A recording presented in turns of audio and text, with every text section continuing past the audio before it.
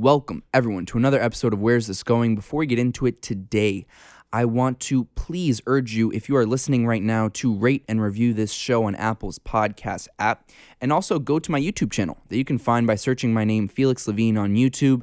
There you'll find every episode in video version, as well as smaller clips and highlights, and please make sure you subscribe to the channel.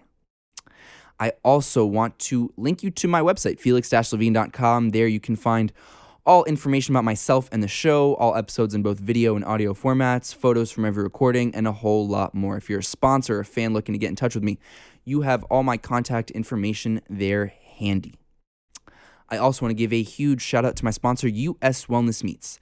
All of US Wellness Meats' beef, lamb, bison, and dairy products are 100% grass-fed and grass-finished. They also offer pasture-raised heritage pork, free-range poultry, and wild-caught seafood. They specialize in a variety of special diets and have hundreds of paleo, keto, Whole30, sugar-free, and AIP-friendly options. All their foods are raised on family farms dedicated to sustainable and ethical principles. They do not use any pesticides, herbicides, antibiotics, growth hormones, or GMOs. US Wellness Meats has over 400 all-natural whole foods in their online store at uswellnessmeats.com. When you use promo code PODCAST, that's PODCAST, you'll receive 15% off your next order at uswellnessmeats.com. Go check it out today. And my next guest, he is the lead figure in the amazing documentary The 7-5. He is one of the most notorious, if not the most notorious, corrupt cop of all time. Please welcome Michael Dowd.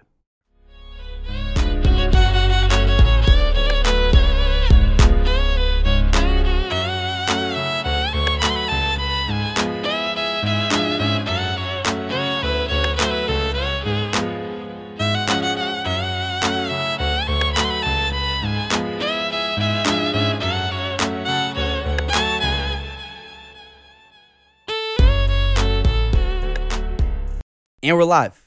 I'm here with Mike Dowd. I am super excited to have you on my show. We did a Johnny and Gene show with John A. Light and Gene Borello a few weeks back, but to have you on my show is really an honor, and I'm super happy to have you, so thank you. Well, I'm glad to be here. Thanks. So I told you a few seconds ago, I like to ask my guests if there's a little tidbit, little something that the world doesn't already know about Mike Dowd. There's a lot out there on you, so if you could think of something. Yeah, well, I gave it some thought as you posed the question, and generally you like to go back to your childhood because everybody knows things about you as an adult, because those are the things we share quite often. But I guess, if I go back to my childhood, a lot of people don't know that but they may know it, but they probably don't know exactly. I was an avid baseball guy, okay, and you can imagine now with this COVID thing going on, I miss it. And so when I was a young kid, I was really, really good. And they came to me and they asked me to switch from pitcher to catcher. And I'm like, are you fucking kidding me? I'm the pitcher. Now you want me to go behind the plate and catch and be a catcher? And I didn't understand. I was young. They actually came to my house, like to sit down with my father and myself and discuss it. That's pretty big, right? Was I that good? Maybe not. But the reality was I didn't know back then, but they wanted someone who had the skill level to be able to catch poorly thrown baseballs. and of course, I'm thinking, I want to be a pitcher. Or a shortstop, right? Yeah. It was either pitcher or shortstop. And so, of course, I turned down the position of catcher. And I got back then it was like single A, double A, triple A as you went up in age. And I went from single A, double A, triple A, and the triple A team wanted me to be the catcher. And then but then they offered me a jump up into the major leagues. So I, being a greedy young kid, some of my attributes have a little bit of greed in them, I guess. I just rather than decide to stay with the AAA team and learn the position of catcher and be skilled enough to handle it, which I was, I ended up on a major league team back then, which was just one step up from where I was at, and I was horrible. It was like the worst decision I ever made in baseball, and it sort of set me back physically, mentally, and emotionally. Because I thought I was really all that, and then these guys were throwing the ball past me like I was standing still. And so, I was one of those late bloomers. So by the time my physical abilities caught up with my natural flow of my physical abilities opposed to my physical growth spurt. It was like a year and a half behind. So it always left me not secure. Like I always felt a little insecure. And my skill level was always there, but the speed wasn't there because I wasn't physically strong. My physical strength wasn't there yet to compete with the same guys of my level. So it left you always like feeling insecure. And that's part of my development process. I'm still a little insecure, by the way, and immature. Probably a lot more immature than insecure. Yeah. Was your dream growing up always to be a baseball player? Yeah, well, I grew up following the Mets back then because the Mets became with Tom Seaver, Gary Gentry, Nolan Ryan. They had the best baseball team pretty much in the era, and they were good enough to go to the World Series twice within a 3 or 4 year span, and come close at other times. So. And I was the kid that watched every pitch of every game. Like my brothers, because we all played ball. My brothers were outside calling me to play because I was half the team, I guess, whatever. You think you're so important. But the reality was that I wouldn't miss I'd watch a whole doubleheader. Which, it's like 5 hours, 6 hours of baseball. Then back then they had an hour break in between games. So I'd be sitting there waiting for the next pitch to come So I was really enthralled with baseball, and then you had the 69 Mets, the 69 Rangers, the 69 Jets, and the 69 Knicks, all in the championships. The only ones who didn't win were the Rangers, and I had to wait till I was in prison for the Rangers to win, which I think that made the movie. Yeah. At least the Rangers won the cup. So. Do you have any regrets that you didn't maybe make it if you will, or that you didn't do X or Y when you were younger to get on that path a little bit more? I had gone to college as to be an accountant, and go figure, right? What a irony. Something's wrong here, right? Something with this picture. I want to count money. I want to take money. I don't know what happened, but I obviously growing up one of 7 children in a household where your father was constantly working 2 and 3 and 4 jobs.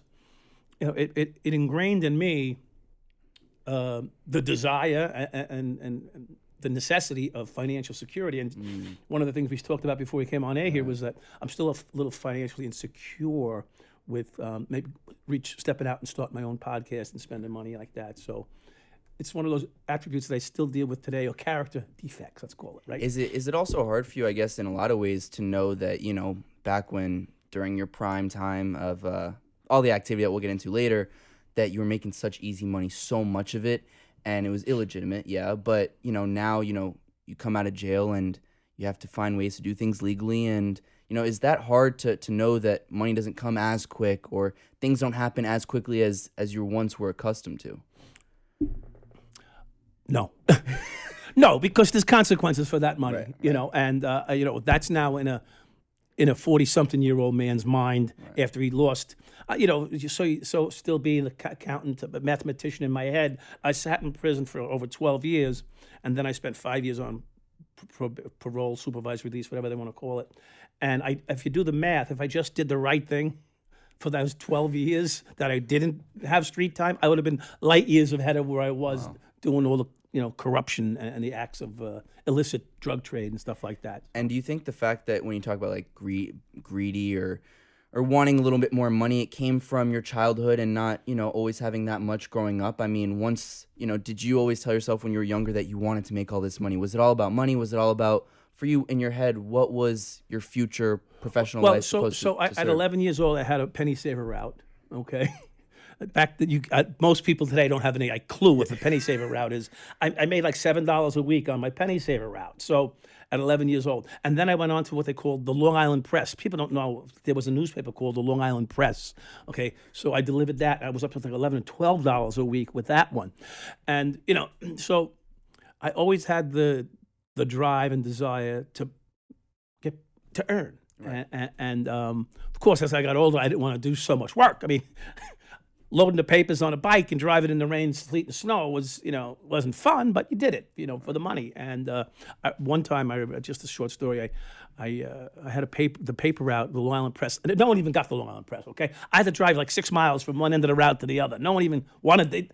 They used to use the paper for back then. You were taught to hit your dog. To discipline your dog, they used the Long Island Press, okay? It was perfectly wrapped and rolled for that. So my newspaper was used for people to smack their dog when they did wrong, because you don't use your hand, right? Because it's the dog learns fear. But when he sees that newspaper, he knows he's in trouble. So here I am delivering the one newspaper that's perfectly designed for spanking dogs back in the day. And who do you think hates me the most? It's the goddamn dogs in everybody's house. I'm dropping off the stick that's beating them. It's just crazy. So as fate would have it, I just turned 16. I still have my paper out because I haven't been able to you don't get a job really till you turn 16. I guess you can get working papers, whatever. I don't know all the rules, but I had got my driver's license, but I was still doing a paper route. This is fucking strange, right? I'm 16, I got a driver's license, but I'm still doing a paper route to put gas in my car. But I'm not driving my car during the paper route because it's not really efficient, right? You got to get out of a car, put the paper in the thing. You can't just throw it on people's lawns like they do today. Anyway, so I got attacked by a dog, a shepherd. And this was one of the biggest moments in my life because I thought I was blind. The dog attacked me and mauled me and was like chewing on me, like trying to like swallow me down or something. I don't know what the hell it was doing, trying to make a meal out of me.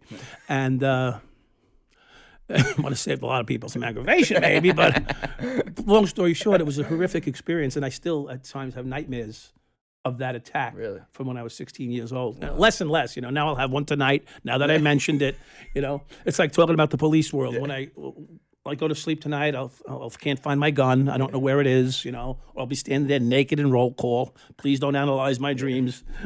Like, where's my stuff, So I'm also curious, as a child, were you, because now everyone's gonna have an opinion about you. Always, he's this, he's that, he's whatever. But as a child, were you a happy, kind of stable child, if you will? Were you good in school? Were you I was a good student. Moral? I was a good student. I had good morals. My parents were well balanced. Right. We were good Catholic kids. We went to school. We went to church on Sunday and confession once a month. And, we did all the things that Catholic kids do when they grow up. We had each other as brothers. So, and I was like the family, I was the leader of the family. Like, my other brothers may argue with you, but, I was the one. Like, I was the most responsible one in the family. So a lot of that, the family responsibility was put on me. Like, my older brother, he's mentally slow developing. My second brother above me, who should have been considered slow mentally developing, but he was more like, Michael's got it. Like anything responsible he left on me. He would take my change and shit like that, and he would go buy beer with it, and I'd be fighting with my brother over. Because back then it was 99 cents for a 6-pack. So he'd steal 4/4 of my paper route money and go buy himself a 6-pack, and I'm like, what the hell's going on here? Right. My money kept going down while I thought it was going up. I'd be counting every week like a whole jar. So at what point were you like, okay, this police thing seems a little interesting. I want to go into this. So, we make decisions, right? We don't know. We're young. We make decisions. We don't know how it's going to turn out, right? So when I was in college, all the the civil service tests came up, fire department, police department, and I guess corrections and stuff. But I took the fire department and the police department test as like a safety valve in case my accounting career didn't go so well. And then in the midst of it, I had a girlfriend that I was dating at that time for 3 or 4 years, and you start making plans. Maybe I should get married. Back then in 2021, right. you made plans to get married. It was no joke. Not like today, 35, 40, they talk about getting married, which is probably the smarter thing. Yeah. So like you had a relationship, and I want to be able to provide in a relationship because that's what men do. They provide, and so all the burden on me was to make a decision to keep the relationship, because when you're in a relationship for 3 or 4 years, it's got to go somewhere, right? Sure, it's got to go somewhere. So it was going. It was going real good. Anyway, so I decided, I actually need a job to keep this relationship going now, right? So I ended up taking the test and getting called, and, in the middle of college, and I would be called out on every Thursday to go to Manhattan for some kind of testing and background investigations and things of that nature, psychological exam, which I passed, by the way. Wow. Some people might be surprised. I lied. I fucking I'm not gonna lie, I lied. Do you love flowers? Do you like flowers? Do you think of flowers? I mean, the questions they ask. That's insane. Yeah. How much do you like flowers? Could you live without flowers? What do they think that's going to accomplish? Well, they're trying to see a variation of how extreme you would be. And you So I figured it out. I love flowers. No, I like flowers. You know, so like if you love this and you love that, you hate this and you hate that, well then you're not you're not stable. No, I like flowers. Yeah. I don't love them. I like pizza. I don't love. Oh, I love pizza. I mean, you know, there's fucking questions. Yeah, 1,600 questions. You know. Anyway, so I figured that out real quick, and so we. So the test came, and I took it, and like I said, I wanted to move forward in my relationship, and you need to have a job to have a relationship. Right. It seems. I don't know. Some people seem to not have to have a job. They just have relationships. I don't know. But back then, you needed a job and a car to have a relationship, especially on Long Island. Yeah. The city, you could just jump at a couple of quarters on the subway back then. But you needed a job and a car, so I had to get I had the car. I needed a job to keep the car and the relationship. So I took the police test, and it wasn't a great big passion of mine, but once I got into it and I started to learn, you know, about policing and in the academy, which you really don't learn much. You know, you just learn the rules and regulations not to do. You learn the things not to do. You know, don't do this, don't do that. You know, don't do this and don't do that. Which you know, personally, we should all start out in jail. Okay, really? We should all start out in jail. Why do you say that? Because then you'll understand what it's like, what you're doing to somebody else. That's one of the lessons that I would say is more profound that I learned than actually the academy itself and everything else, you know. But so I took the test, I took the job, and I was 21 years old. I like you, I didn't even shave yet, you know. I actually shaved this morning. Okay. I have a little bit. Yeah, I barely shaved, and in fact, when I did, no one noticed it. So here I was, a young, wiry, just young developing man now, and I took the police job. I did well enough on everything. I was still physically inclined, so the academy wasn't physically demanding on me, and you end up in the street, with a badge and a gun on your hip. Did you feel like it was almost too much responsibility too young? Yes. Yeah. They changed it after me.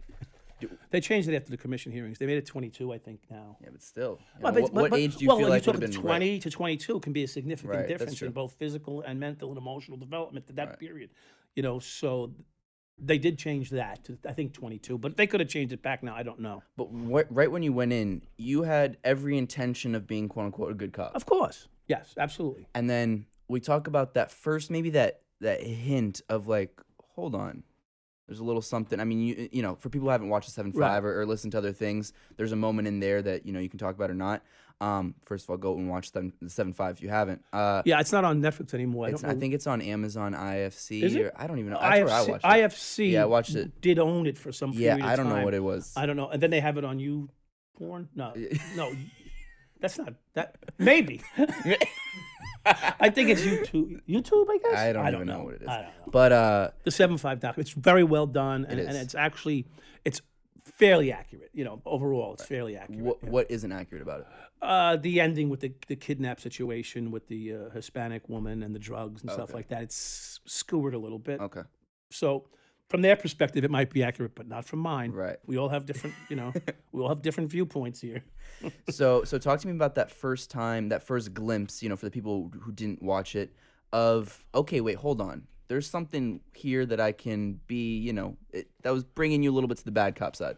Okay, so like anything else, it just doesn't just happen. Right. There's a series of things. Like, first of all, in the academy, I realized that you have to look out for each other, right? So if something happened to you, let's say, in the academy, I ended up lying in a statement that I saw this. I broke the guy's hand sitting next to me. Like, he broke his finger or something. And so I had to lie for his benefit and tell the story. What the hell am I doing with this? My mask. It's my mask. Yeah. Patriotic. There you go. Yeah. I shouldn't put it on it because it could be COVID. Yeah. Anyway, so so I had to lie for a friend of mine in the police academy, and it's like I was almost compelled to do so because he's my buddy. What are you going to do with your buddy? We go to the academy together. We sit next to each other. We train together, and he wanted me to fill out a form that he injured himself right here in the academy classroom. So I did it, and so it bothered me. Clearly, I still remember it today. It was so insignificant, but it really wasn't.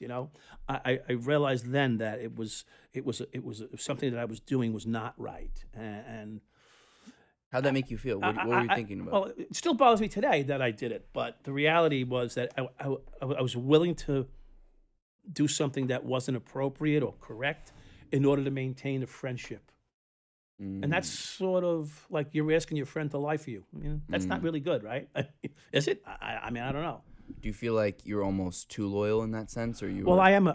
Yeah, that's part of one of my character defects. Like if I see something wrong, but see that as a defect. Yeah, because I feel the need to have you like me more than feel the need to be right, to do the right thing sometimes. And that can be problematic in society because I should call you out on your shit rather than saying, okay, I'm willing to back you up.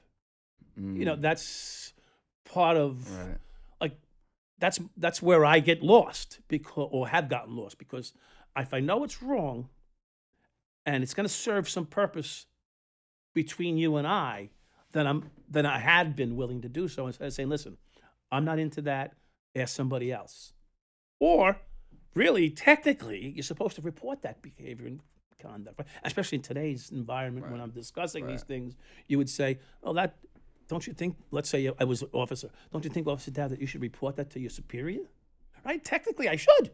And if I don't, actually, I've done something wrong by not reporting it, right? So it turns into this whole Megillah. I think we call it Megillah. It's a whole show, Gotcha. And so that's one of the things that, so that was early on. And then, there's other stories that you may have heard, like the cops pulled me over while I'm making a car stop.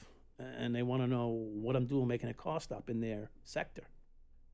I'm like, well, the guy blew a light in front of us. We followed him. We happened to pull him over here. Whatever the story is. Well, you shouldn't be in our sector. Don't go near our restaurants. Don't go something's going on here, And then shortly thereafter it became the lobster lunch situation where I told the guy, I'll let you go. You got, $1,500 in summonses here. Just buy me a lobster lunch. So he left a couple $100 in the car. I split it with my partner and I was like, that wasn't too difficult. No one got hurt. Were you afraid that you might get caught or something? I was a little nervous for a while. I was driving around with the money saying, should I just get rid of it? Is this a setup? How could it be a setup? I pulled the guy over. Yeah. Did you know of any other people at that time that were doing similar things? So the answer to that is no. Right. I didn't know. But that doesn't mean they weren't, and it doesn't mean that I was not aware that something wasn't adding up. Then I started to run into guys that were like doing a lot of automobile recoveries and stuff like that. And like, why does this guy keep recovering automobiles? Right.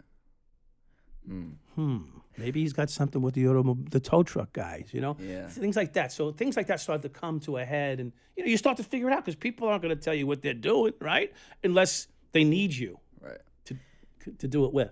And again, for the people who didn't watch the documentary, will you talk about then that next step, drugs? I mean, the big money, right. how that kind of comes about. And at that point, I mean, what's interesting to me is, even when we talk about your childhood, is like you always, at least it seems like to me, you had this leadership quality. You went 21-year-old police officer, and then you all of a sudden came to this really a power position. When you see all this big money and you see all the opportunities, do you start feeling like you're the top dog? Yeah. You're running shit. Yeah. And no one could tell me what to do at that point. Like, do you feel like your ego? You feel like you're God. That's one of the words I use. But you feel so impervious. Like no one could. Who could tell you something when you're 20-something years old? You got money. You got recognition. You got 4 homes. You got a condo on the ocean. You're 25, 26, 27 years old. But were other police officers like, wait, hold on, the guy's 25, he's got 4 houses, way too nice car, way too much money. Right. Were they suspicious? I mean, yeah. And were you afraid of getting caught at that point? No, I wasn't afraid of getting caught. I was afraid that too many guys would be doing it. Why? Why? Yeah, why is Well, because it doesn't work then. Because how significant are you Right. if there's 25, 35, 40 guys doing the same So thing? you were worried that that more people were going to do it, and then it was going to start to blow, and it was going to Then blow up your everybody's spot. gonna. Then the gig's up. Then right, everybody's gonna know that something's really seriously going on. So you try to maintain a level of low profile, but pulling a Corvette into the station house isn't quite. Parking in the lieutenant's Spot isn't quite. Well, he pissed me off, so he deserved that. Yeah, there was a reason for that, by the way. There's a, and you may have heard it from other. I did it because he was trying to bang my girlfriend, and I thought at this point I was done. I was done. Like I was done when I drove that car into the station house. How old were you then?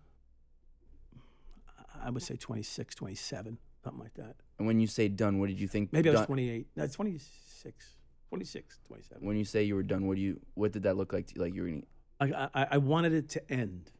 what did you want to end? I just wanted all of it to end. Like not my life, just the whole mental, emotional game. My relationship was in ruin. My marriage, this girl I was dating, who was a very nice, person. I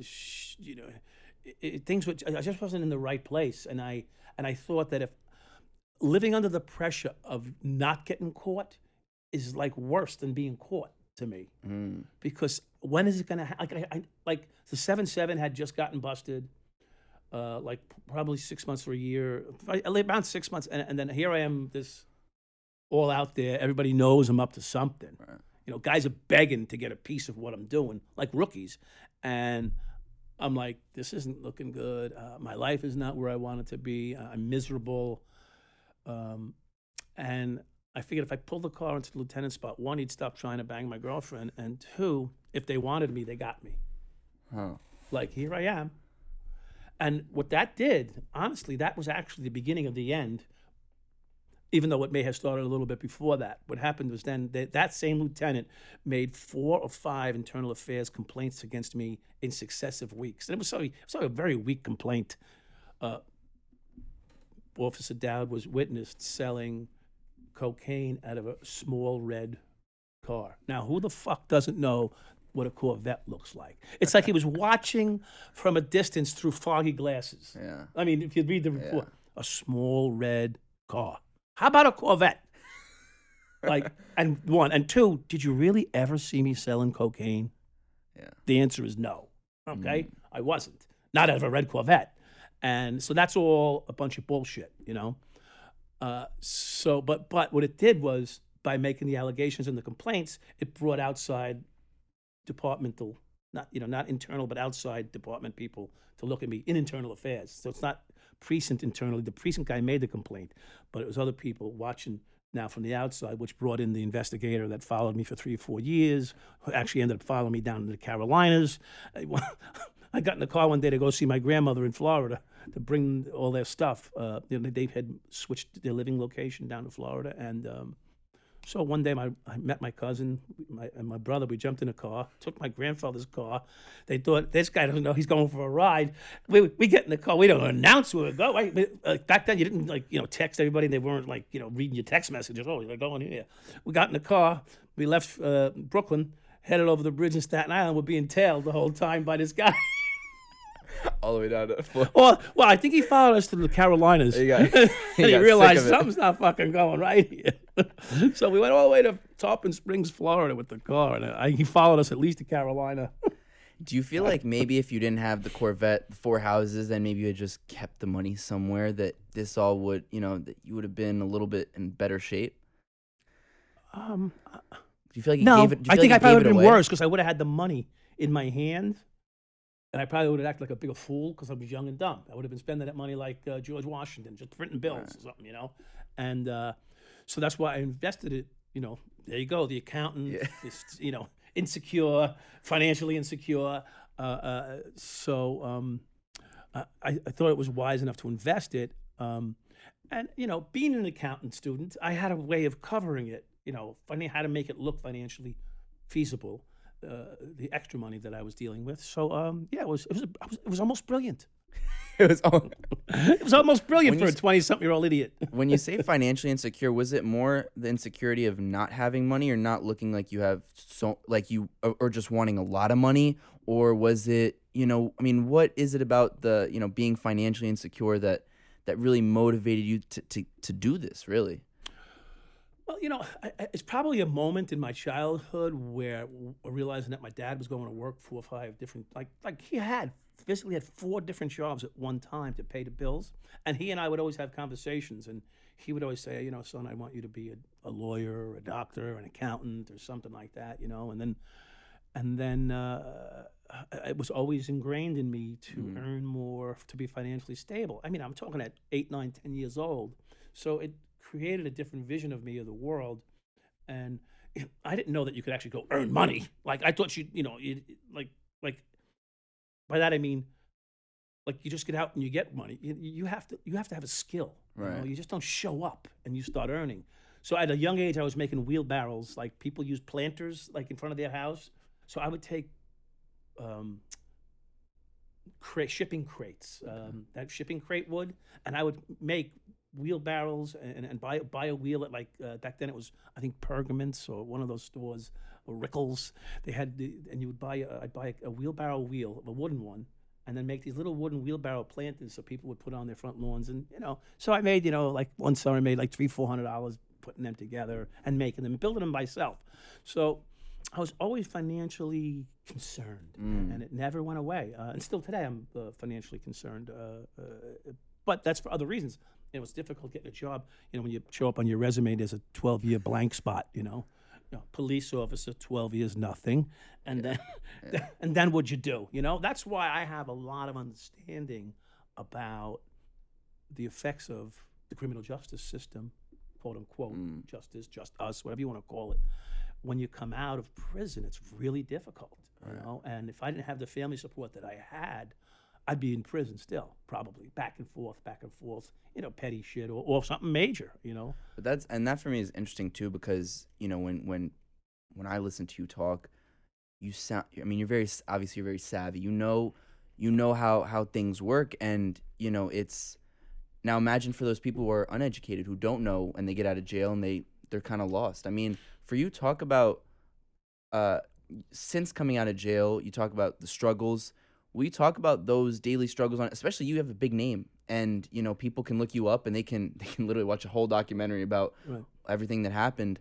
What really has that experience been like, and finding a new job, making money, doing things legitimately, being always on a short leash, because you do one thing, you're right back in there. Yeah, it's, so overall, it's a nerve-wracking feeling, and I don't know.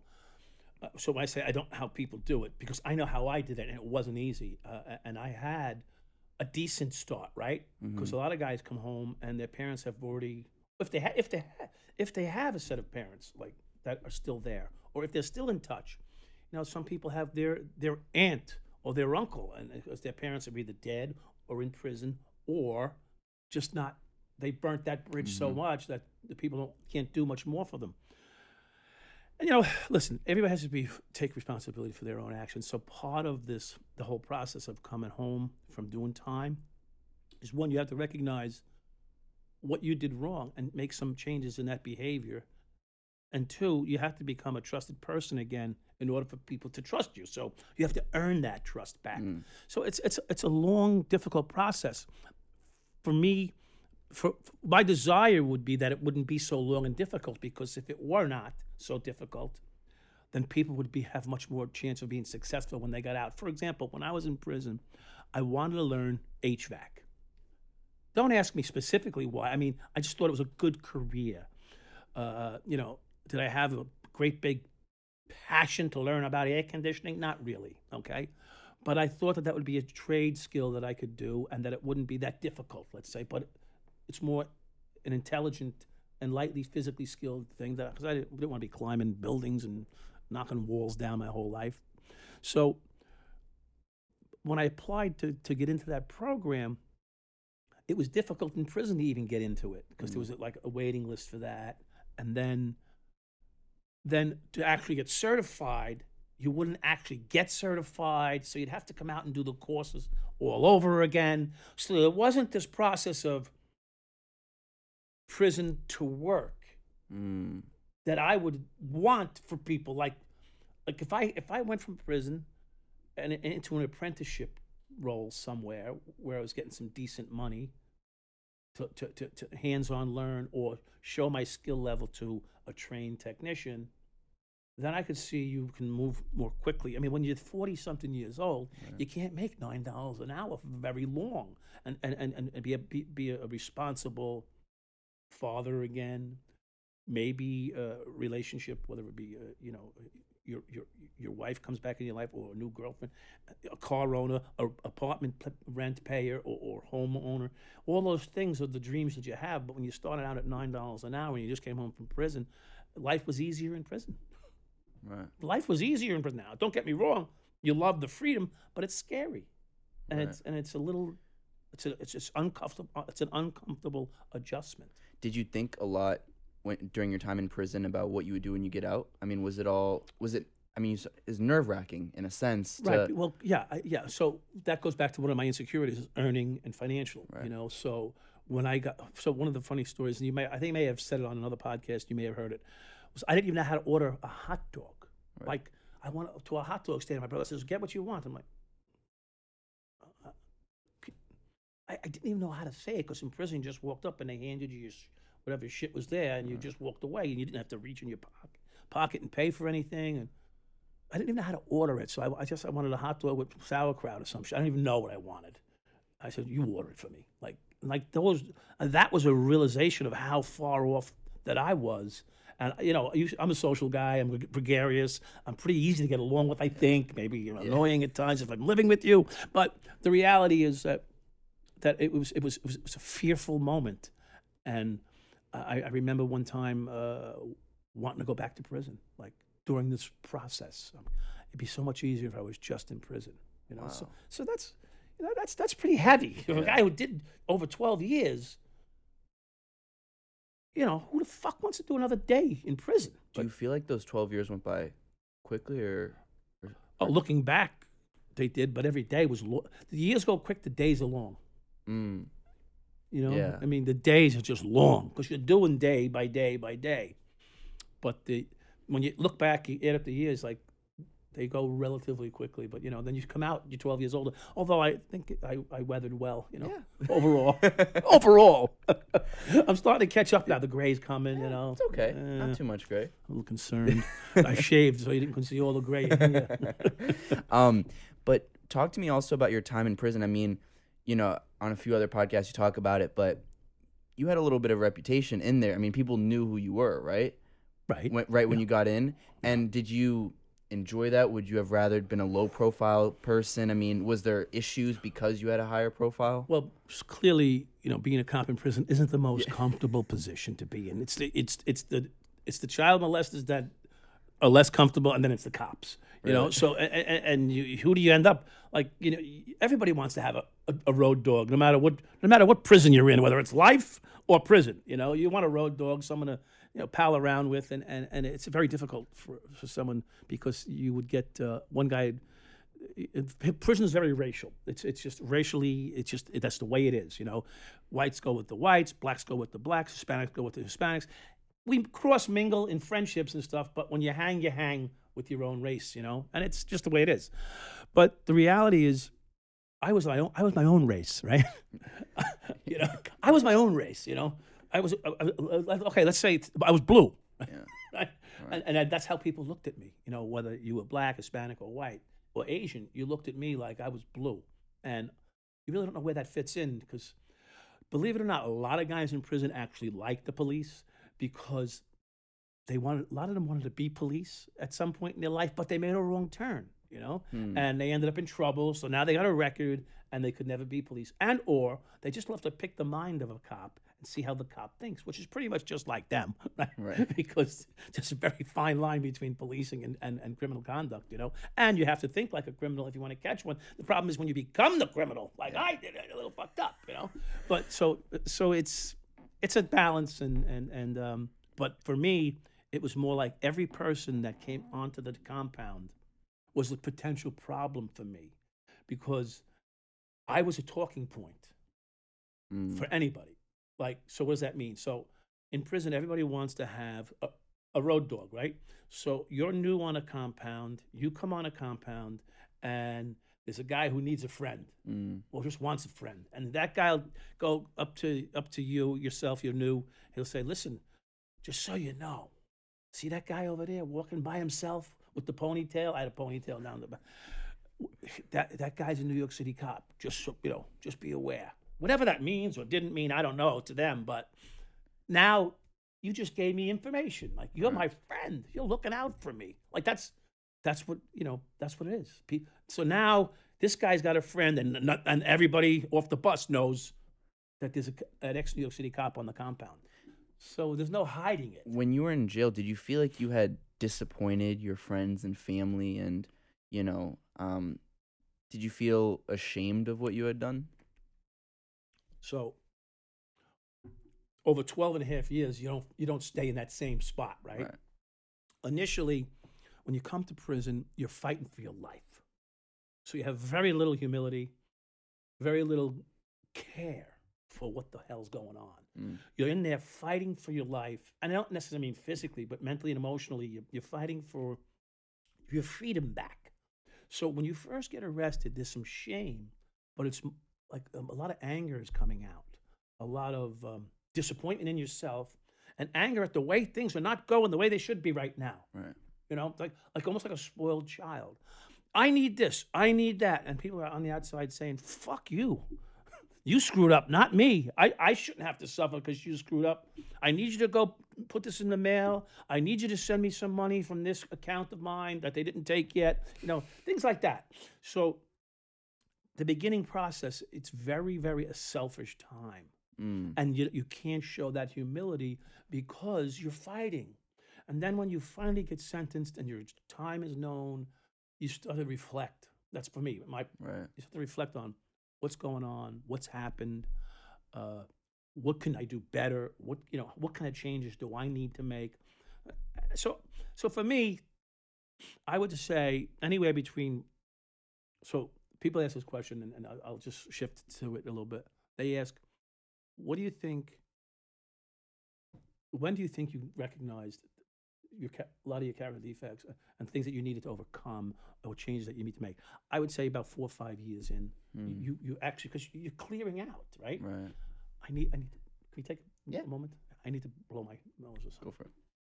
Let me get a fucking tissue or something. Here, while Michael does that, I'm gonna run a quick ad or two for my sponsors, NanoCraft CBD. Athletes come in all shapes and sizes, but they all have one thing in common. Their performance is limited by their recovery time, anxiety, and quality of sleep. That's why thousands of athletes are turning to NanoCraft CBD to improve their game. NanoCraft is the #1 CBD for athletes. Whether you're a professional, a weekend warrior, or on the mend from an injury, NanoCraft's broad-spectrum CBD is designed for recovery and performance. NanoCraft contains 0% THC and is used by PGA golfers, UFC fighters, Olympians, and thousands of men and women looking for an advantage in their sport and their life. For a limited time, use promo code FELIX, that's FELIX, to get 20% off your order at nanocraftcbd.com. You'll also get a free CBD lip balm with your order if you use that coupon code. That's nanocraftcbd.com. Use promo code FELIX to get 20% off your order. And they have also gifted Michael a little goodie bag for you to take home as well. And I also want to give a big shout out to my sponsor, Audible. Audible is the leading provider of spoken word entertainment and audiobooks with thousands of audiobooks from bestsellers to celebrity memoirs, news, business, and self-development. Audiobooks are the present and the future, and Audible is by far the best place to get not only all of your favorite audiobooks, podcasts, guided wellness programs, theatrical performances, and a whole lot more. Every month, members get 1 credit to pick any title plus 2 Audible originals from a monthly selection and access to daily news digests from the New York Times, Wall Street Journal, Washington Post, as well as guided meditation programs. You can download titles and listen offline anytime and anywhere. The app is free and can be installed on all smartphones and tablets. You can listen across devices without losing your spot. Visit audible.com/Felix or text Felix to 500-500 to get a 1-month free trial and 1 original audiobook on us. Also, right now, you can get, I believe, about 46% off your first 4 months. Go check it out. Audible.com/Felix or text Felix to 500-500. And we're back. Michael Dowd. I've got so many different questions. For me, what's also interesting when I watched the 7-5, and I think I had mentioned this actually on the Giant Gene show, is I'd watched with my girlfriend, and the first thing she had said to me was, when we were watching your trial, or I don't know, it's trial hearing testimony. Yeah. I have never seen someone so honest, so candid. So I mean, it almost felt like the world, when I was watching it, the world stopped, and we were all listening to you. I mean, I wasn't alive at that point, but when I'm watching on the documentary, when I'm watching on the documentary, it was almost like, holy shit, is he actually saying this stuff? Yeah. When you were going into that testimony, did you have every intention of being fully honest? Did you know it was over at that point? I mean, what's going on in your head? You're the man of the moment. Yeah. See, that's funny because I never looked at it that way until I actually saw the documentary. And because you're living it, right? So, like, you may be the best ball player in the world, but you don't know, you just know you're hitting home runs or something like that, and they're giving you lots of money. But then when you take a look back at from a distance and you see the gravity of that, and the reality is, so from what I experienced was, I was in lockdown pretty much for almost 2 years. So I was in the hole for about 10 months. It's isolation, and then I was in MCC, New York, which is still semi-lockdown. You were just in a cage, basically, for the next 14 months or so. And so when I came out and did this testimony, actually, no, when I did the testimony, I had just come out of the hole about a month. So they had to transport me like through society, the world, and it wasn't very far, but to be able to move my feet in a free society again, even though I was chained, right? It was just an experience that was like really, all my sensations, all the outside world was like, it was an exciting moment for me in that respect, because I got to see the world again. Right. So I had no intentions on saying anything but the truth in that hearing, because one, it could be used against me if I didn't. Mm-hmm. I didn't want that to happen. And two, it was a way to say, this is what happened. I'm sorry that it did, but I'm not here to lie to you. And this way, it could be completely understood, and that there's no, soft foot here. I'm trying to be direct and honest, and I'm not trying to soften the blow here. And my sentencing judge was going to see this testimony. One of the problems that I found out was that I was a little too honest. Yeah. And some of the things that I said, while my judge, her name was Kimber Wood, she essentially said she didn't use it against me, but she brought it up. So, and it's one of those things that I've said on there. It was about the woman and the money that was under the Bible, and I still live with that every day. If I could give them the money back right now, if I could find them, I certainly would give them the money back, with interest at this point, because I felt really bad about that. And a lot of people always hinge upon that. You would really, not that you took it from this innocent person. Well, the reality is, yes, I was bad at that moment. That was the worst thing I really believe that I ever did. But that's like rationalizing, right? Because the first thing I did was wrong, right? So that was just another one of the things that I did was wrong. So I've learned that today, that, you can justify and rationalize anything, but the reality is when you're wrong, you're wrong, right. So they were all equally bad. Just this thing seemed to be the worst thing when I took that money from those individuals. And really, what people don't realize, and I'm not trying to deflect here and put blame on anybody else, but Kenny Urell had threatened to quit, threatened to leave my partnership then, just before that happened, because he thought I was setting him up. I missed $11,000 in someone's travel case or something like that, and I actually went in the travel case and I missed it, and then Kenny found $1,100 of cash on a shelf. I said, Kenny, we're not here to take someone's $1,100. We're here for looking for some real drug money. And then we went outside the house, and he was like, "You trying to set me up?" and all this other shit. I said, "What the fuck are you talking about?" He said, "The guy came in and found $10,000 more in his suitcase." I said, "And?" He says, you had that suitcase in your hand, and you should have known that the money. I said it was a little knot. I was looking for a bag of money, not a knot like someone's little personal stash. I'm looking for a real drug dealer's money, not some fucking you and me were saving a couple $100. We're hiding it from our wife or so, or even just we didn't want to put it in the bank, whatever. So the guy had a knot of like 10 grand, but that's about 10 grand, right? That's about 10 grand, hundreds.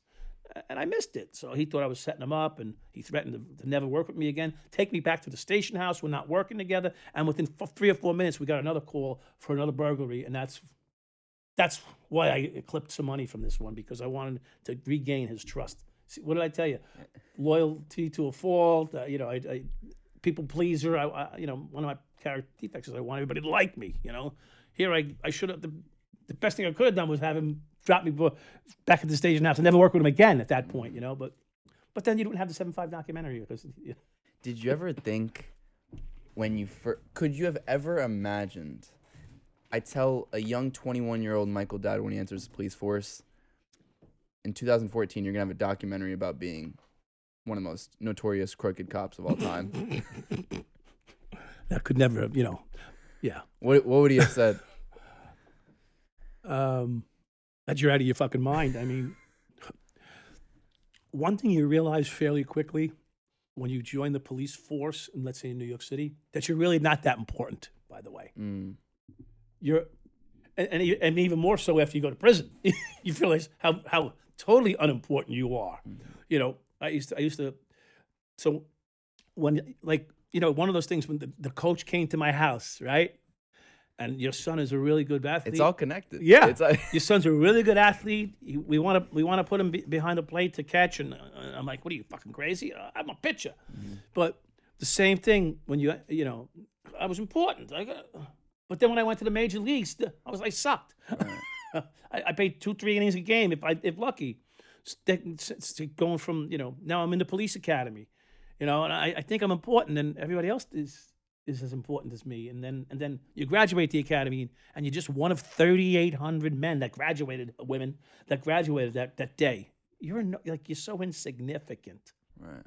And you made a really good arrest. I made a rape arrest. I made an armed robbery on foot. I made some really good arrests in my first 6 months to a year in the 7-5, I should say, not in the other place. I was in Queens for a while doing my training. As soon as I got to the 7-5, I made some really, really good, high-quality arrests. Guns, drugs, rapes, whatever, and murders. And it's really not a big deal. Like, no one gives a fuck, So you're like, here I am, hey, how am I doing, everybody? Not, no one gives a fuck. And that's what happens. No one cares. So it's part of your insecurities come back again. Like, man, didn't I just make the best arrest ever? Well, not really. Someone else did it yesterday too. So you find out how insignificant you are. And then when you walk in the track in prison, and you're going, yeah. My brother's got 2 kids. He's got married and divorced. My other brother got 2 kids. He's got married and divorced. You go down the list like, who do I think I am? Right. I'm not that important. I'm walking a track in prison. And everybody else is still doing okay. Like, I thought I ran shit. Right. You run nothing, really.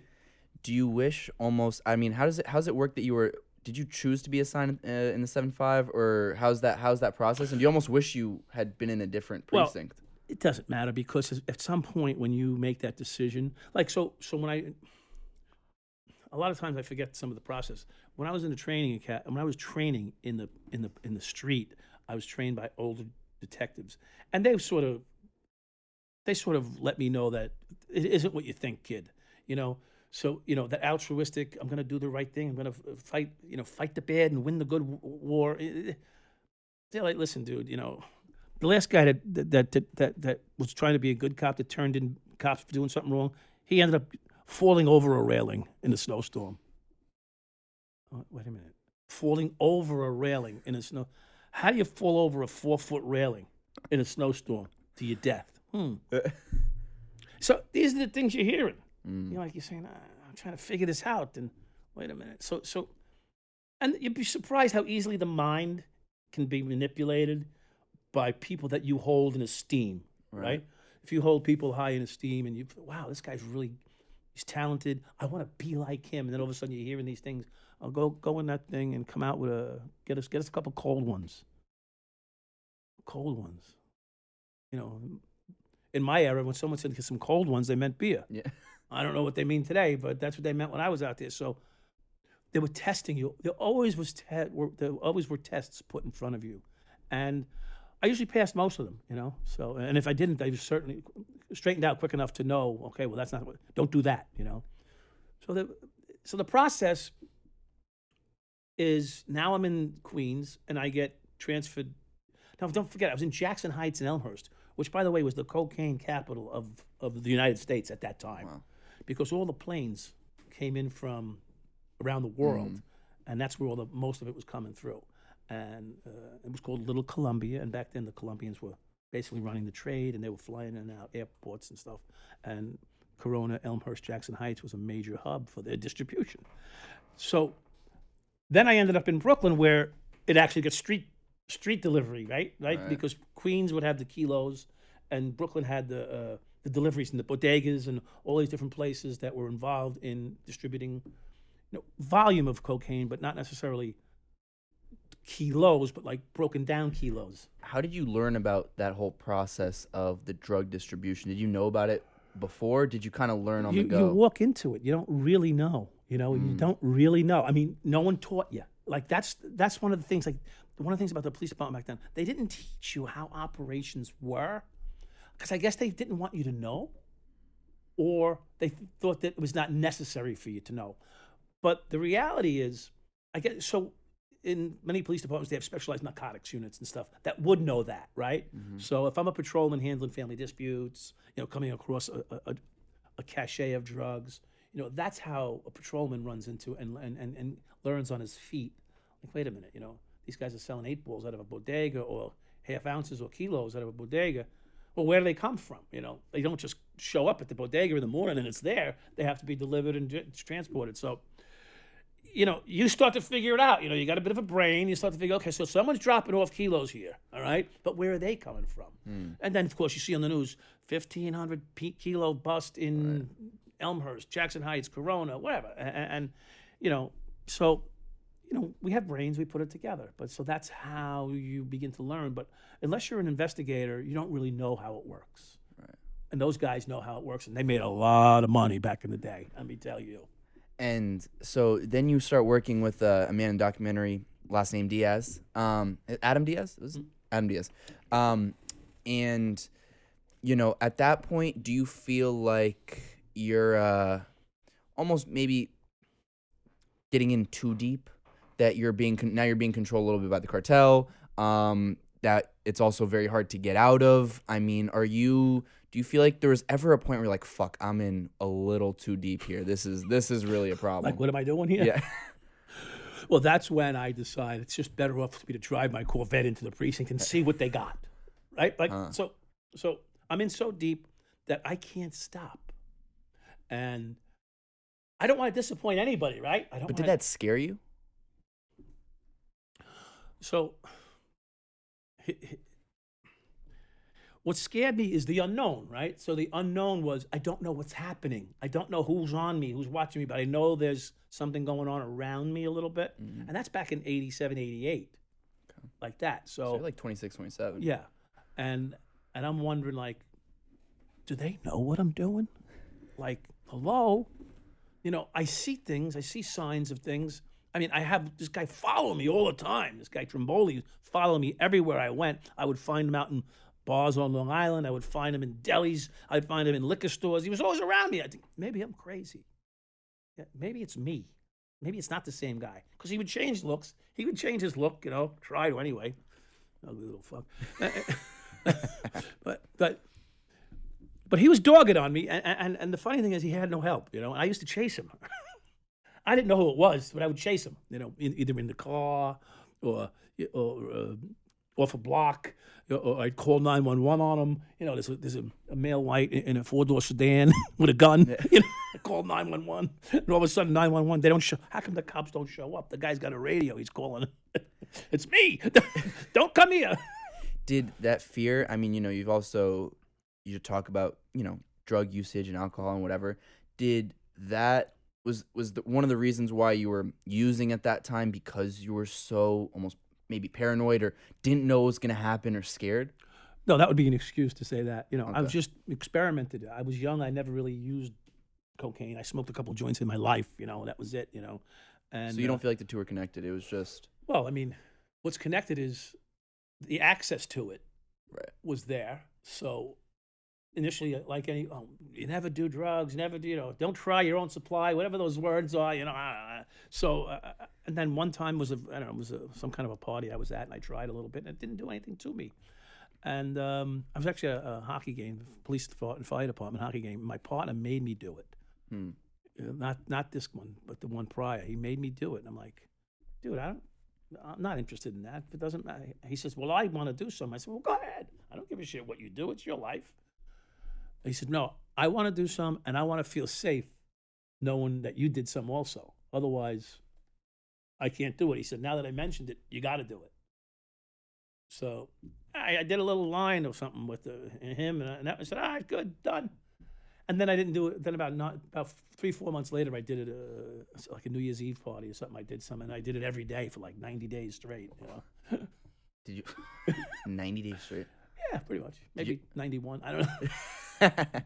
Did you Then I ever, ended up in rehab. yeah. Yeah, right after that, I went to a rehab. Did you ever think you were going to die or overdose or something? Or Once or twice, yeah.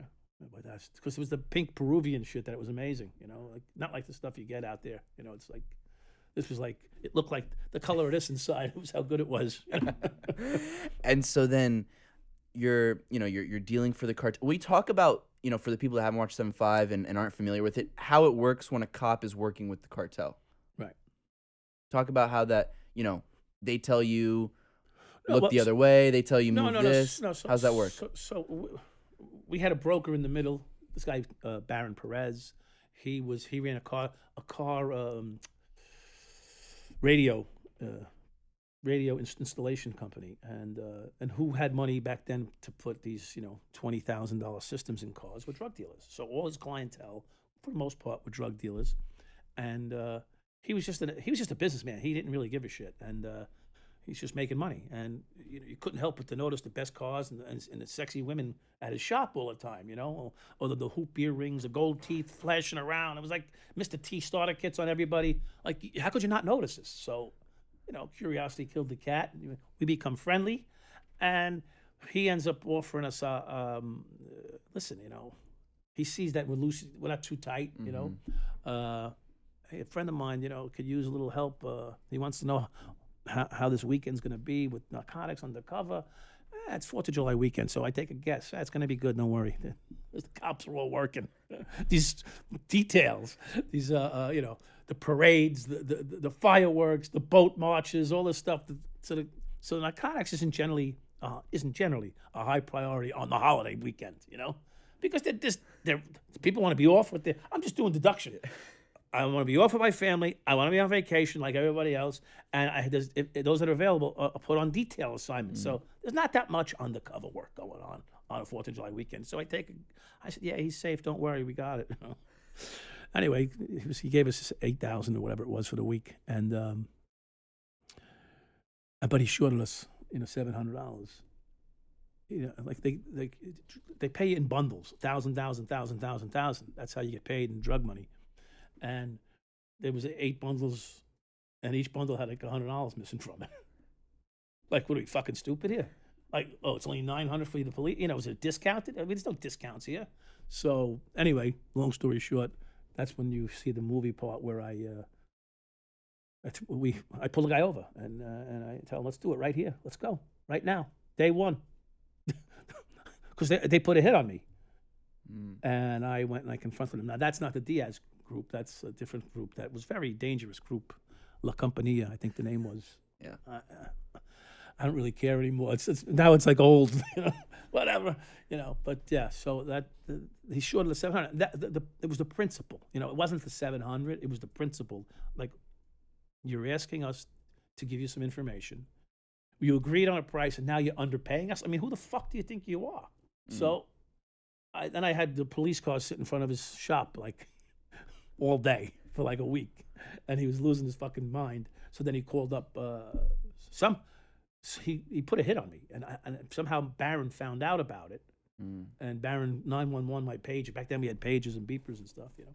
What the hell is this for? I call his office. I said, "What's up?" He goes, "You coming to work today?" I go, "Yeah." He says, "You got to stop here and see me before you come in." I said, "Okay." So I went and saw him in his office at the automobile installation place for the stereos, and he told me, "Yeah, they put a hit on you," and believe it or not, the precinct knew, And what and they didn't tell me. They didn't say a fucking word to me. Did they want you out? I mean, at that point, did they want you out?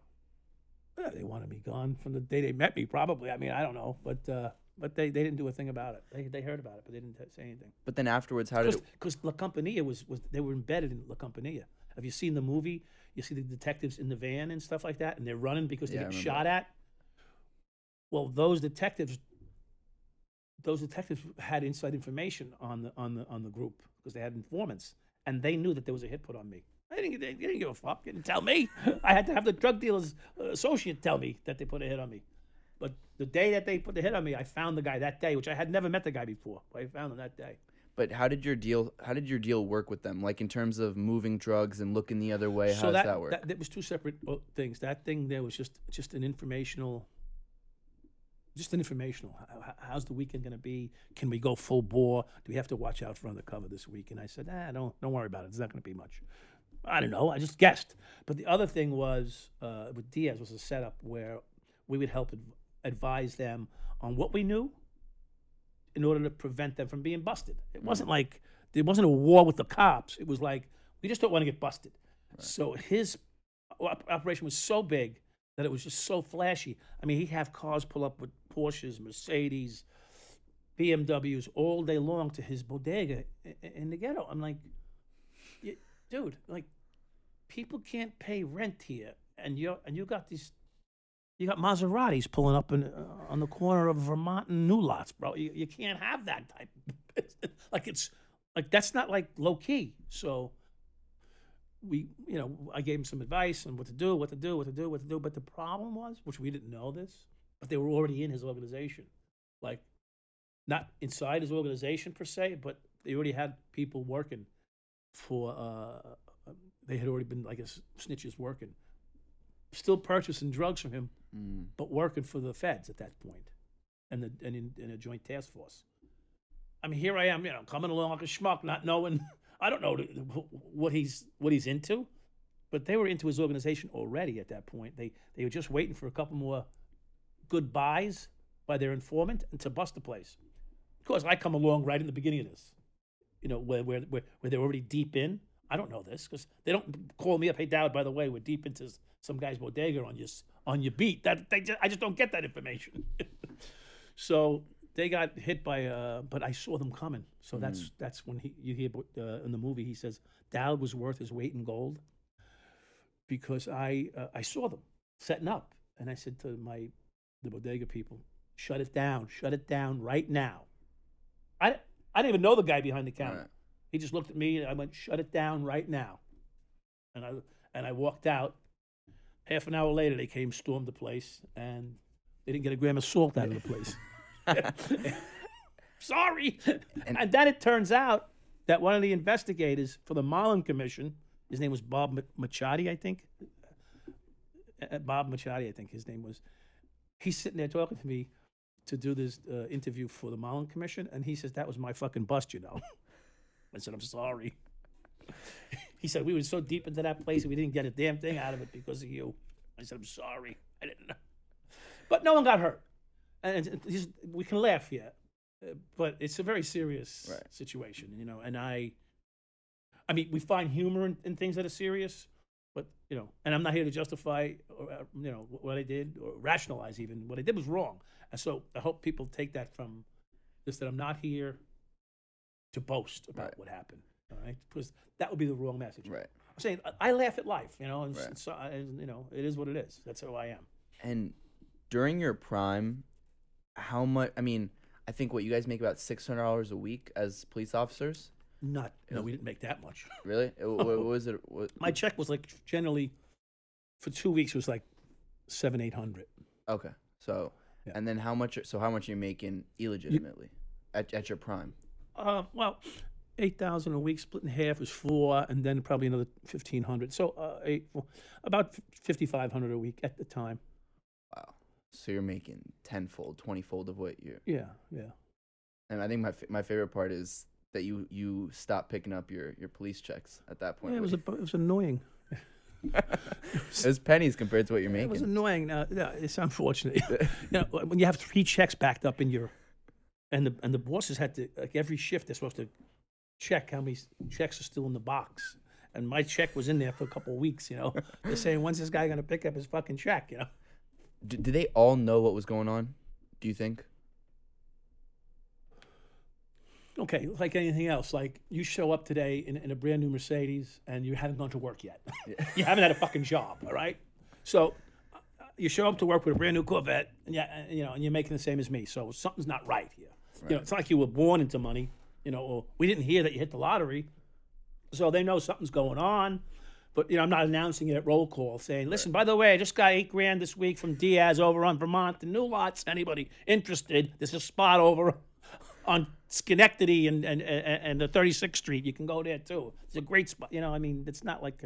Are you making? So you're making the money from the drug money, and then are you also doing? There's the famous story of when you driving around the block for an hour and a half. That was fun. I was neurotic. Will you for the people who haven't seen the 7.5, and they probably will after this, just describe, because that's probably one of my all-time favorites, where I'll let you talk about it, but you basically drive around a spot for an hour and a half because there's money in there and you want to make sure that no one gets there before you. I was very concerned. Yeah. Well, because I saw the cachet, right? I knew there was money in there, and the people that owned the money were in prison. And this is just a little apartment in in Brooklyn, right on Hegeman, between right. And you get a call for what do they say is? It was burglary. Okay. So we arrived. There's 2 young girls there at this spot, and they took the door handle off and went into the apartment. So, so I was working with this internal affairs plant, female, and she was a nice person. It was a plant. She had worked for internal affairs in the 114, I think, and they transferred it to the 7.5 to cool down. And who's she working with? Me. How the fuck are you cooling down? Anyway, so burglary takes place. We show up, and sure enough, like, the 2 young girls, they didn't run or anything. They were just, what are you guys doing here? Well, our friend's in jail, and she said we can come here, or he or she said we can come here and hang out. I said, well, you broke into the apartment. Like, would they give you a memo from jail? How'd you get to jail? What'd they do, call you up from jail? How does this work? Anyway, so I didn't take the collar. I gave it to anti-crime undercover guys. They like their numbers. They're the numbers guys. They got to get their numbers. So they arrest these 2 girls for burglary. And while we're there, I noticed something. First of all, how smart am I? What'd they get arrested for? Oh, I think for selling drugs. Oh, that's good. Bad and good, right? They did something bad, and now the good thing is that you're telling me this, so now I can find something here. So I saw boxes of shoes and stuff. When you see boxes of shoes, big red flag. Big red flag. So keep your boxes of shoes well hidden. But so, and then sure enough, I opened the closet, which wasn't much to open. The door's there. You open it, and there's this big garbage bag on the floor. A heavy-duty bag filled with cash. And, so, I had to get signed, They couldn't use it. How much was in that bag, They couldn't use it. Yeah. They were in prison. They had no use for it anymore. And one of the cops says, well, I'm going to vouch this. I said, for what? So the city gets it? Just leave it here. No one, what are you going to do? Paperwork? You got the arrest. Take the arrest and go. So he did, and then you can't believe this. So I go back in, I load my pockets up with, I don't know, $5-6 grand. How much was in the whole bag, you think? 40,000, something like that. Anyway, and so I put a couple grand in my pocket, and sure enough, he comes behind me. What are you doing? I go, nothing. Nothing. Damn money keeps falling out of my pocket. Now, like, I feel like I got caught by the police, putting money in my pocket. What am I gonna do? Oh yeah, this money keeps no good, bad money. So I put it back in the bag, and then he leaves, and I go, I keep a couple of thousand on me. So I go downstairs, and I go, I got to get this fucking bag. It's on my mind. Now I got this woman in the car. She has no idea that There's She's a money good in- cop. She's a good cop. Yeah, she can turn real fast. Yeah. Today she's a hero. Back then, no one wanted to work with you. I got her in the car and she goes, I go, yeah. So they got the collar, this and that, and I got to get the bag. I just can't leave it. Yeah. Someone's going to get it.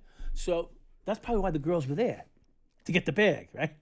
So I end up calling Chicky, right? And now Chicky tells me he's got his car's in the shop. His car's in the shop getting repaired. Now Chicky's got no job.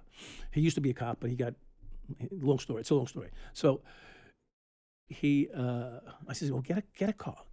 Steal a car, rob a car, rent a car, just get a car.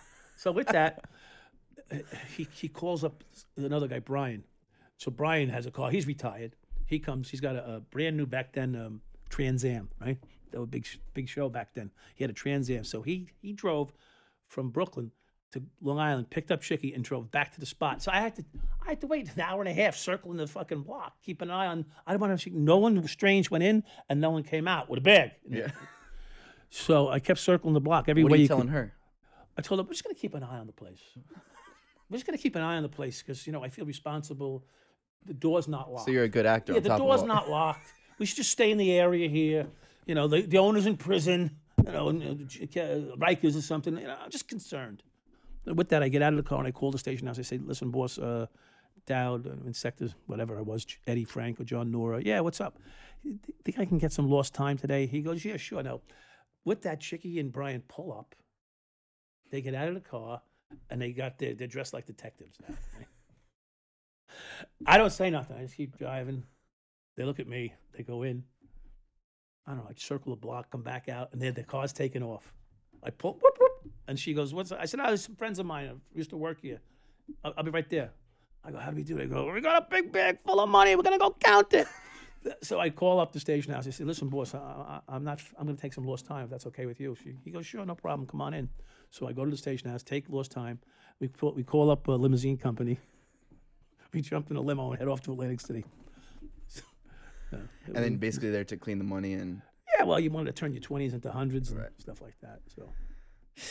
Do you ever? It's an exciting day. It was a good day. Do you? Was it always like? Would you wake up? You knew some crazy shit was gonna happen. Every day something was going to happen. And was it mostly enjoyable? Was it more I enjoyable didn't in want the to miss a beginning? day. I didn't want to miss a day at work. I hate 3-day swings because I might miss something. There were so many things. I forget half of them. But one time this guy, the big guy in the movie, Walter, he pulls my sector. He's in my sector for the moment because I'm on meal. He's in the sector driving around, and there's a shooting goes down. And back then, shootings were all day long. Yeah. So, and the vehicle is a Mercedes-Benz, and the guy in the Mercedes is getting shot at. So he jumps out of his car, don't ask me why, and runs away. Leaves his car there with the keys in it. So Walter and his buddy pull up in the middle of the mayhem, and they see this car there. They open the trunk. There's $110,000 in the trunk of the car. I mean, that's mine. Yeah. That's in my sector. How do I know there's $110,000 in the car? How do I know? Yeah. How do we all know? Because they vouched it. Otherwise, we would not have known. Mm. There could have been zero in that car. I probably wouldn't have vouched it. You would not have known there was $108,000 in the car. So now I'm sick. I'm on meal. I lost $108,000. It's my money. It had my name. George, Dow, Michael. My name was all over every one of those bills. So, but those things happen quite often. Like you said, any day something can happen. A guy gets shot with a shotgun through the windshield of his car. He runs up five flights of stairs on Hinsdale Avenue, which Hinsdale and Riverdale, like one of the hottest spots in the country, and he goes up, he's shot. Why would you go 5 floors up if you were shot in your legs? Because the guy got shot through the windshield and he hit him with buckshot. So he's got holes in his legs and he runs up 5 flights. Now, I'm not that smart, but I know one thing. If you're running upstairs with holes in your legs, there's a reason you're running upstairs. So he went upstairs to drop off the money and the drugs. And so we followed the blood trail into the apartment. They wouldn't let us in, of course. Now we have to force our way in. They let us in. They threw him out. They threw him out. Get out. He's laying on the staircase, all bloody, shot up. And so now the ambulance comes and they got to take him out. In the meantime, we're trying to get in the house. They won't let us in, you know. So I go, we're gonna break the door down. Clancy, surround the house. Whatever the fuck. Boom, and we get in and we find the money, and that was the day before my wedding. So I was able to pay $5 bills for my fucking wedding. I didn't get a chance to go to Atlantic City with that load. Did your wife and then girlfriends down the line know of all this activity? I mean, what do you tell? Are you even able to sleep at night? I don't remember if I slept much, but this is almost sadistic. It's like once you do it once, and you're able to overcome that, then it's just like it's never the same after you do it once, right? I guess like serial killers, they do it once, like the big thrill, and all of a sudden they just, I need another one. Like that doesn't matter. After a while, it just didn't matter. You didn't, because you know what? You didn't feel any effect. You didn't feel any retribution, or like when the guy drove away with the first time with the Corvette, and I took the money from him, like the $100, $200, whatever I took from him, and I didn't get in trouble for it. Mm. So each step after that, and to be honest with you, it was really out in the open. Mm. Many of the things we were able to do, it was out in the open. Like, if you hit a spot, like usually it's a shooting and we respond, right? Because you're not usually sitting in the middle of a shooting, right? I mean, usually people don't shoot when the cops are there normally. It does happen though sometimes. So you're shooting, you respond, and whatever's left is yours to clean up, i.e. a body, cash, drugs, guns, whatever's left behind is yours to clean up. So it really was an open secret that, whatever you want, it was yours to take. I mean, the guy's gone. There's no one there. Excuse me, officer, when you're finished with that body, those drugs and that cash is mine. I'd like it back and vouch it, please. That doesn't really happen. Yeah. It may today. Some people are brazen enough, So, but that really wasn't the case. Normally, everybody's gone, including victim and perpetrator gone, and whatever's left was yours. And I tell one story where I put a couple $100 in my pocket one time, and the boss showed up and said, "Is that it?" And I went, "Oh. There's a couple $100 here too. I didn't want it to get bloodstained or anything like that. It was a nice, neat couple $100." And so later on that night, I said to the boss, I said, "What if I just kept that money?" He goes, "If I don't see it, it's yours." I was like, "Oh my God." Yeah. I mean, that was like you laugh. You don't want to laugh, but it is funny. You know what? But it's like, wow, like every man's dream to find money and be able to have it. Yeah. Like that's what it was. Now, of course, I was a police officer. It was not appropriate, Right. But did you feel like you were more criminal, more gangster, or more police officer? Both. No, clearly at some point there, I felt like I was not doing the. So it's a dichotomy, right? Because I'm still responding to help people when they need it, and to be honest with you, I am that person. Right. But if you're playing, you're part of the game. Mm. But if you were an injured human being, or I still saved children's lives. So here I'm justifying, rationalizing my behavior. Right. But the reality is, I still tried to do police work.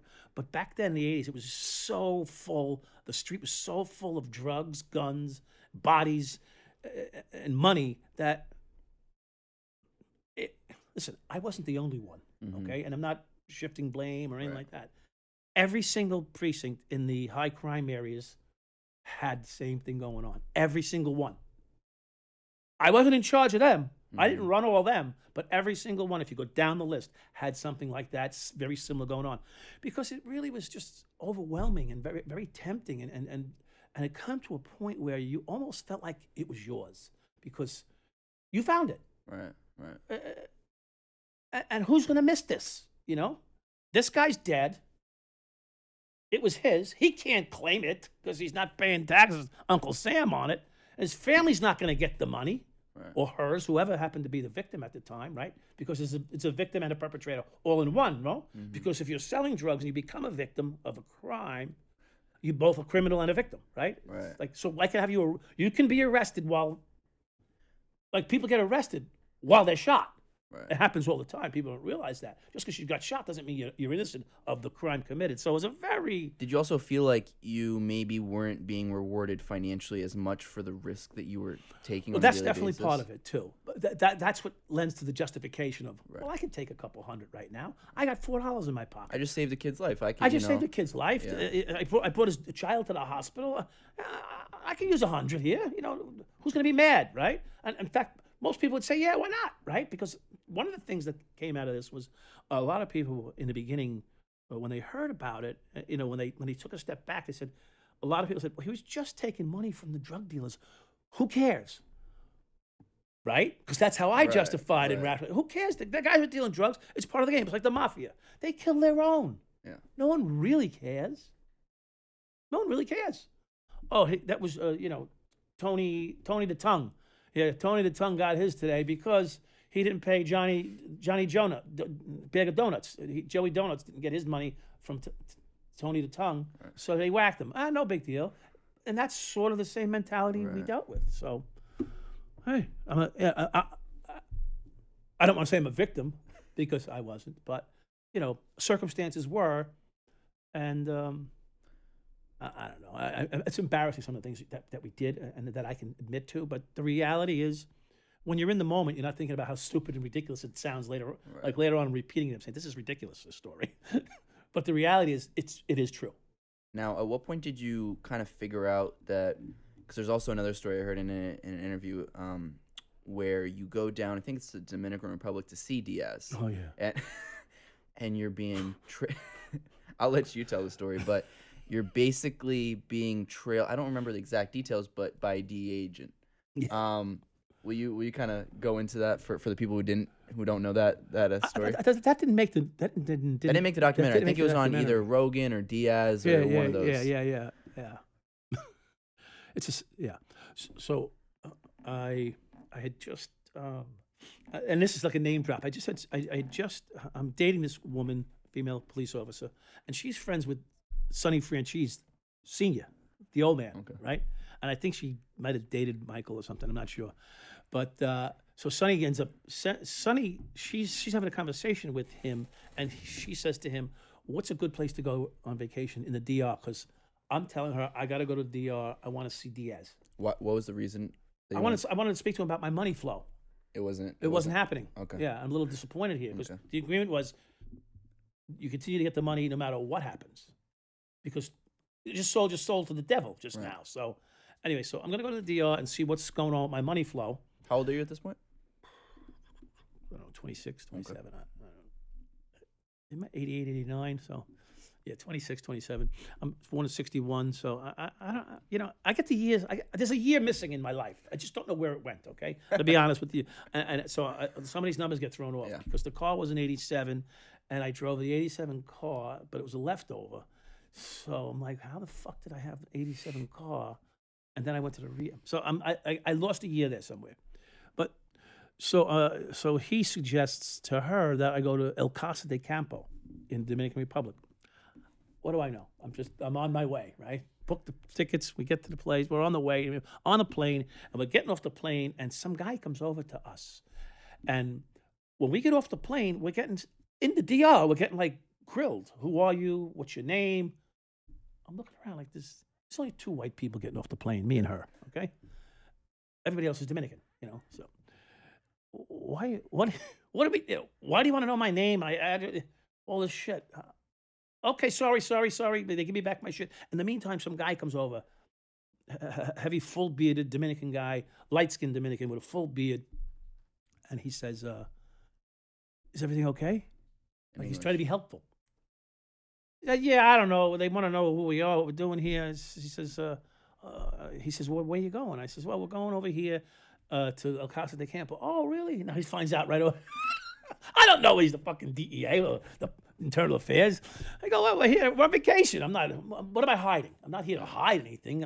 I'm here. I'm going to meet a friend of mine who owns a couple of bodegas in Brooklyn, blah, blah, blah. Oh, really? Yeah. I don't know if I told him his name. I may have, because I wasn't hiding the fact that I'm in DR going to meet a friend of mine that runs bodegas. Yeah. He doesn't run the biggest drug organization in Brooklyn. I didn't say that. He runs bodegas, right? So Anyway, so I'm telling either a DEA agent or Internal Affairs what I'm doing here in the Dominican Republic. Meanwhile, I don't know this, but they're already on me anyway. Okay. They're already on me in Brooklyn and Queens, and at that time, I think I was working in the Whitestone Pound, and they were following me there. They had cameras set up. They had all kinds of shit on me. I don't know, but they did. And so I'm in the DR, and they put me in a house. Like I'm on a honeymoon vacation type thing here, right? They put me in a house with 6 different couples, and like everybody gets a locked off bedroom and stuff, and you share a common area. Like, I'm paying $4,000 for this. I mean, this is like, are you fucking serious? Like, this is ridiculous what I'm paying for. So anyway, they take me and they drive. I said, do me a favor, take me back. I'm not staying here. So they pick me up in this golf cart. They drive me back, like a 15-minute drive. I don't even know if he's going in circles. I don't know what's going on. They take me back. They put me in another place right there, right by the poolside. This is what a vacation is. The pool's here. I'm out in the country somewhere. They got me in a well, they had 4 or 5 individuals, couples in the house. No one was there.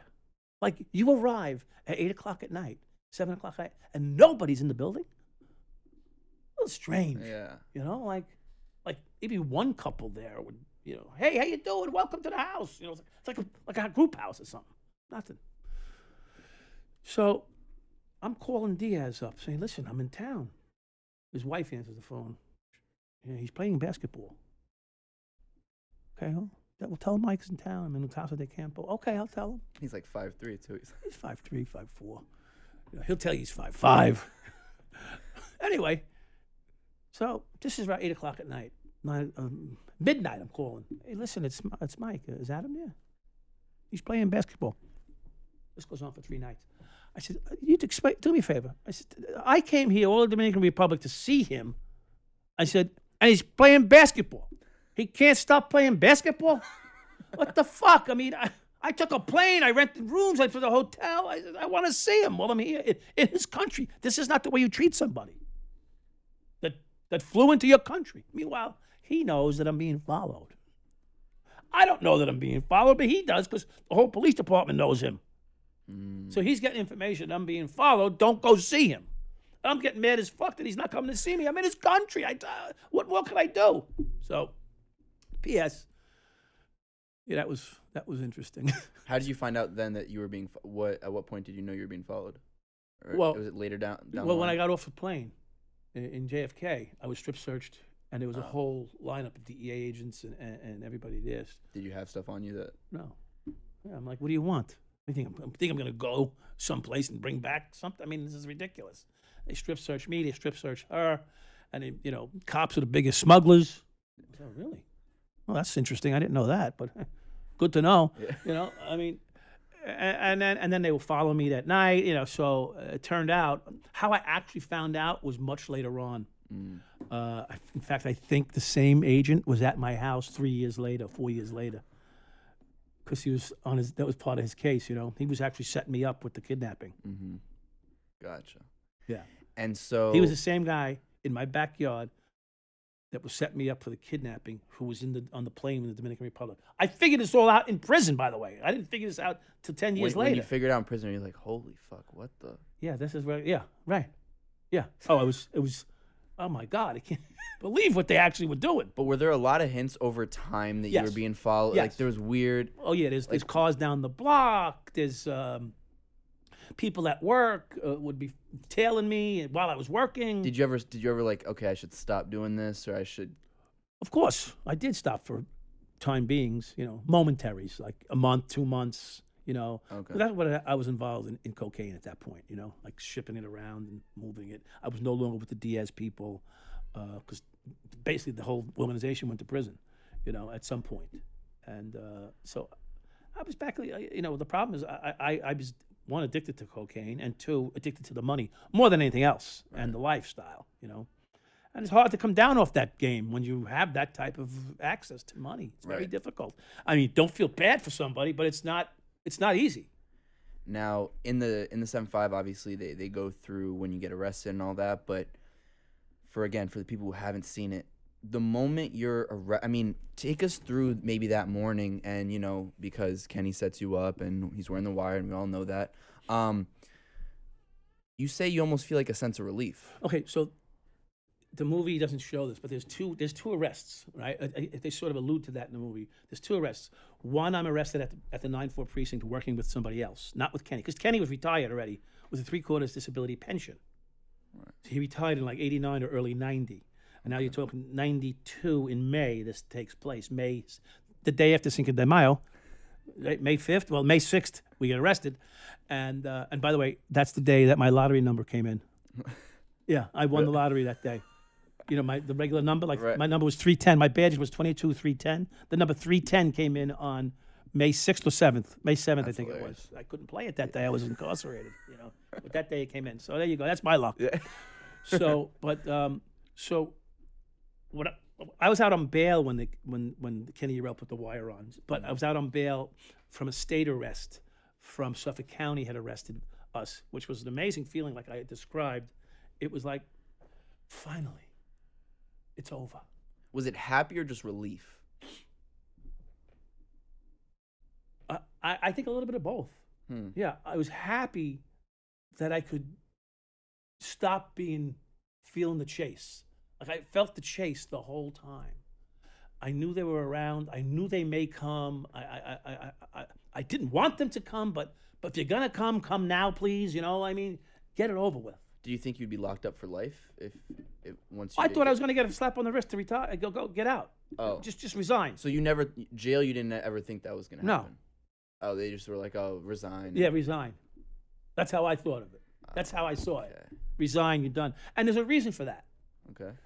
And the reason is because this is a little bit in-depth story. I don't know where this is going here, but long story short, it was a point in my career when I wanted to turn my life around and become a real police officer. Really? And it was a cop that abused me mentally, physically abused me in the street. I don't mean he didn't grab my ass or anything. He didn't finger me or anything like that. He attacked me verbally in the street and berated me. And it turned out 3 weeks later, he was on Long Island at a crack spot. Huh. So there's no loyalty in the game. Like, he's not my dog. Like a lot of people say, oh, that's Rat. No. He's not my dog. My dog is you and me. Right. You and I agree to do something together. But if this guy over here is going to fuck me, no. All bets are off. So that's the way I was raised, If you're in the game, that's your game between you and me. But if you're in the game and you're going to fuck me, that's your problem. Now you're screwing somebody. So I ended up making a phone call on this guy. And Internal Affairs came to see me in minutes. I'm like, what the fuck do they want me? Like, this is so important. And it was the guy Trimboli that was following me. He wanted to get in my house and start grilling me and questioning me about my activities. So I told him, I said, whoa, I called you because there's a guy, as a New York City police officer, was in a crack spot on Long Island with his brand new Mercedes-Benz. Okay? He's got a brand new Mercedes. He's obviously in a crack spot on Long Island. So why are you questioning me about how did I get this house? I'm in the basement apartment of a house that my wife's family sold me. For 50 cents on the dollar, whatever. That's my good fortune. Right. Look, you're asking me all about how this. I said, is this about me or is this about this guy? Long story short, the guy was out on bail. He was arrested for giving his gun.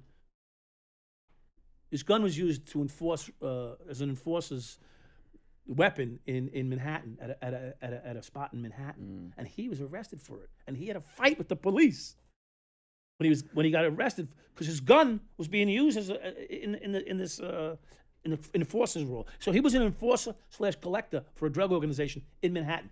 I don't know this fucking. I have no idea. So they tell me that's why they want the information on him.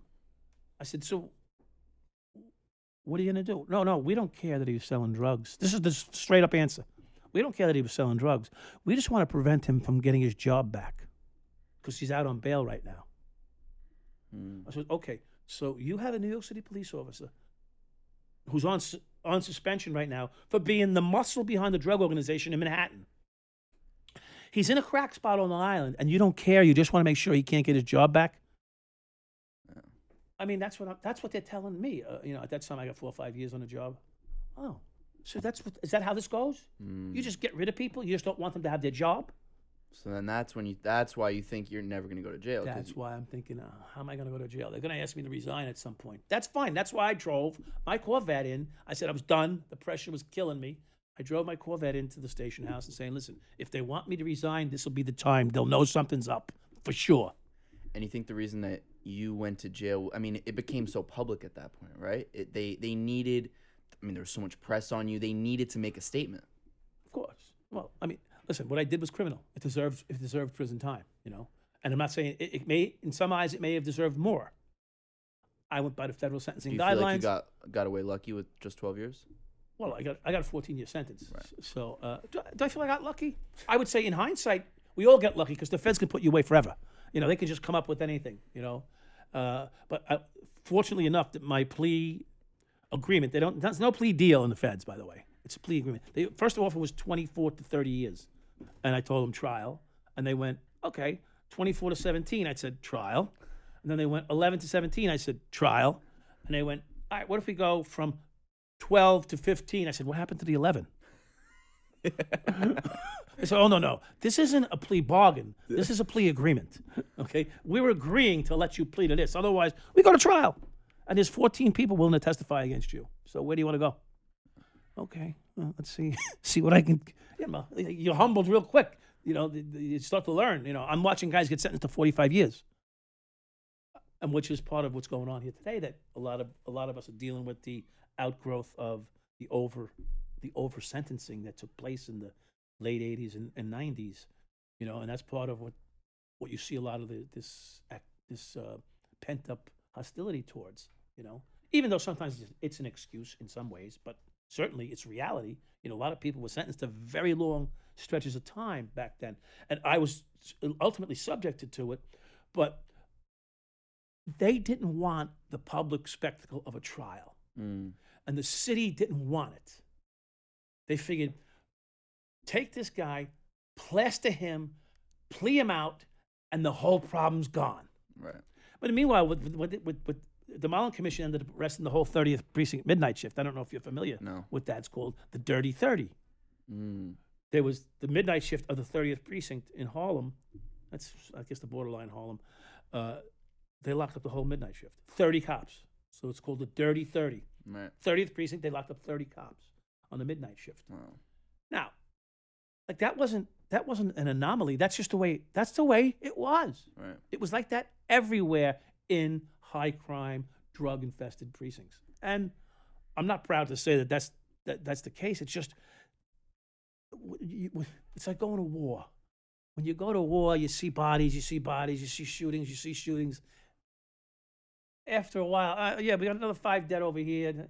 It's just you get inured. You get inured from all of it. You lose all sense of reality, and you no longer have, I don't know if this proper word is empathy or sympathy. You lose all that feeling. Do you feel like jail saved you in a lot of ways? Did you ever feel, actually, first question is, did you ever feel like your life was in jeopardy at any point when you were dealing with the cartel and that you were going to get shot or die? No, it's like you're impervious, like I said earlier, you're God. So do you feel like jail saved you? Looking back on it, absolutely, 100%. How so? Yeah, because, because you start to begin to think that you can do anything, and I probably would have ended up in shootings or, listen, this guy's got, $500,000 in cash and $500,000 in drugs. Let's just go kill him. Because he's unimportant, right? He may be your mom or your dad or your brother, but he's unimportant because he's selling. Like, you don't look at things the same anymore. He's selling drugs and he's got money. Right. He could be just, there's 2,200, now there's 2,201 murders. No one, like, that's how it was. So I could see where it could have led. And that's clearly not where I want to be. I'm a lover. I'm an emotional guy. I hug people. Even with COVID, I try, be careful. But it's who I am, really. And I have a question. If Kenny were in this room right now, what would you say to him? Like, what's up? What are you doing? You know, There's what's no going hard. on? Are there hard feelings? Yeah, I don't care. I'm too old to have hard feelings. You know, I'm beyond that. I mean, yeah, you know, you did some stupid things, whatever. I mean, I've met Kenny since I've been home, so, you know. What were and those interactions like? It was like almost like nothing happened. Really? Yeah, it initially But it like friends or like was more like acquaintances. You know. shake each other's hand? Like Yeah, give a hug, shake hands. Yeah, I jumped him at the precinct. We had a setup. They said, "Can we bring Kenny into this documentary? Would you be okay with that?" So I acquiesced. I said, "Okay, go ahead, whatever." And then they said, "Well, we'd like for you two to meet and have a conversation or whatever." And I said, "This is how I want to do it. Otherwise, I'm not going to do it." So I had him go to the precinct, and I was standing there waiting for him. He didn't know, and he came around the corner. And I jumped him. And I gave him a big hug. Hey, how you doing? so no hard feelings for a guy who put you away for What am I 12 gonna years. do? I mean, I deserved it. I didn't deserve him to do it to me, but I deserved what I got. Yeah, but he didn't go. You know, he didn't. Well, I didn't. That wasn't part of my. That was Right. on. That was the deal he made with the government, you know. And after 5 years, I told you when you were in prison, after about 5 years, you clear up, you get rid of the anger and the resentments, and you say, you know what? I hope he's okay, you know, because we had love for each other at some point. It's like an ex, you know, when you break up with a woman or whatever, you have a bad relationship, you know. 5 years down the road, you're like, I hope she's okay. I hope her life is better. You know, for me, it doesn't take that long anymore. But it's hard, I imagine. I mean, you're in jail for 12 years. He didn't do a day, I don't think. Did he? The only thing, no. Well, he was in county jail for a couple of days, whatever. The only thing that bothers me is his lack of empathy or sympathy. You know, like, yeah, big deal. You did 12 years. Could you imagine someone saying that to you? He said that on an Artie Lang show or something like that. Big deal. You did 12 years. I went, and I said, what? The fuck are you to say big deal? You did 12 years. Yeah. You were sitting at home with a pension that I got you, banging your old lady, and I'm kissing bricks and broke, you know, and you're telling me big deal? You know, I at any moment I could have been killed in prison. Some guy who just has a bad day says, "Fuck it, I want to make a statement." You know, it could have happened any day. So that sort of bothered me. Understandable. And so when the 7.5 comes out, is it crazy? You know, you go from you're in jail, and then there's a whole documentary, and then you're on Joe Rogan, biggest podcast in the world, and Joey D. I mean, all these shows. You're almost like a celebrity. Is that weird for you in a lot of ways? So I'm sorry, I'm getting a little tired. These interviews can wear you out. I do a lot of them, but you know. So going from so it's quite the transition. By the way, it was.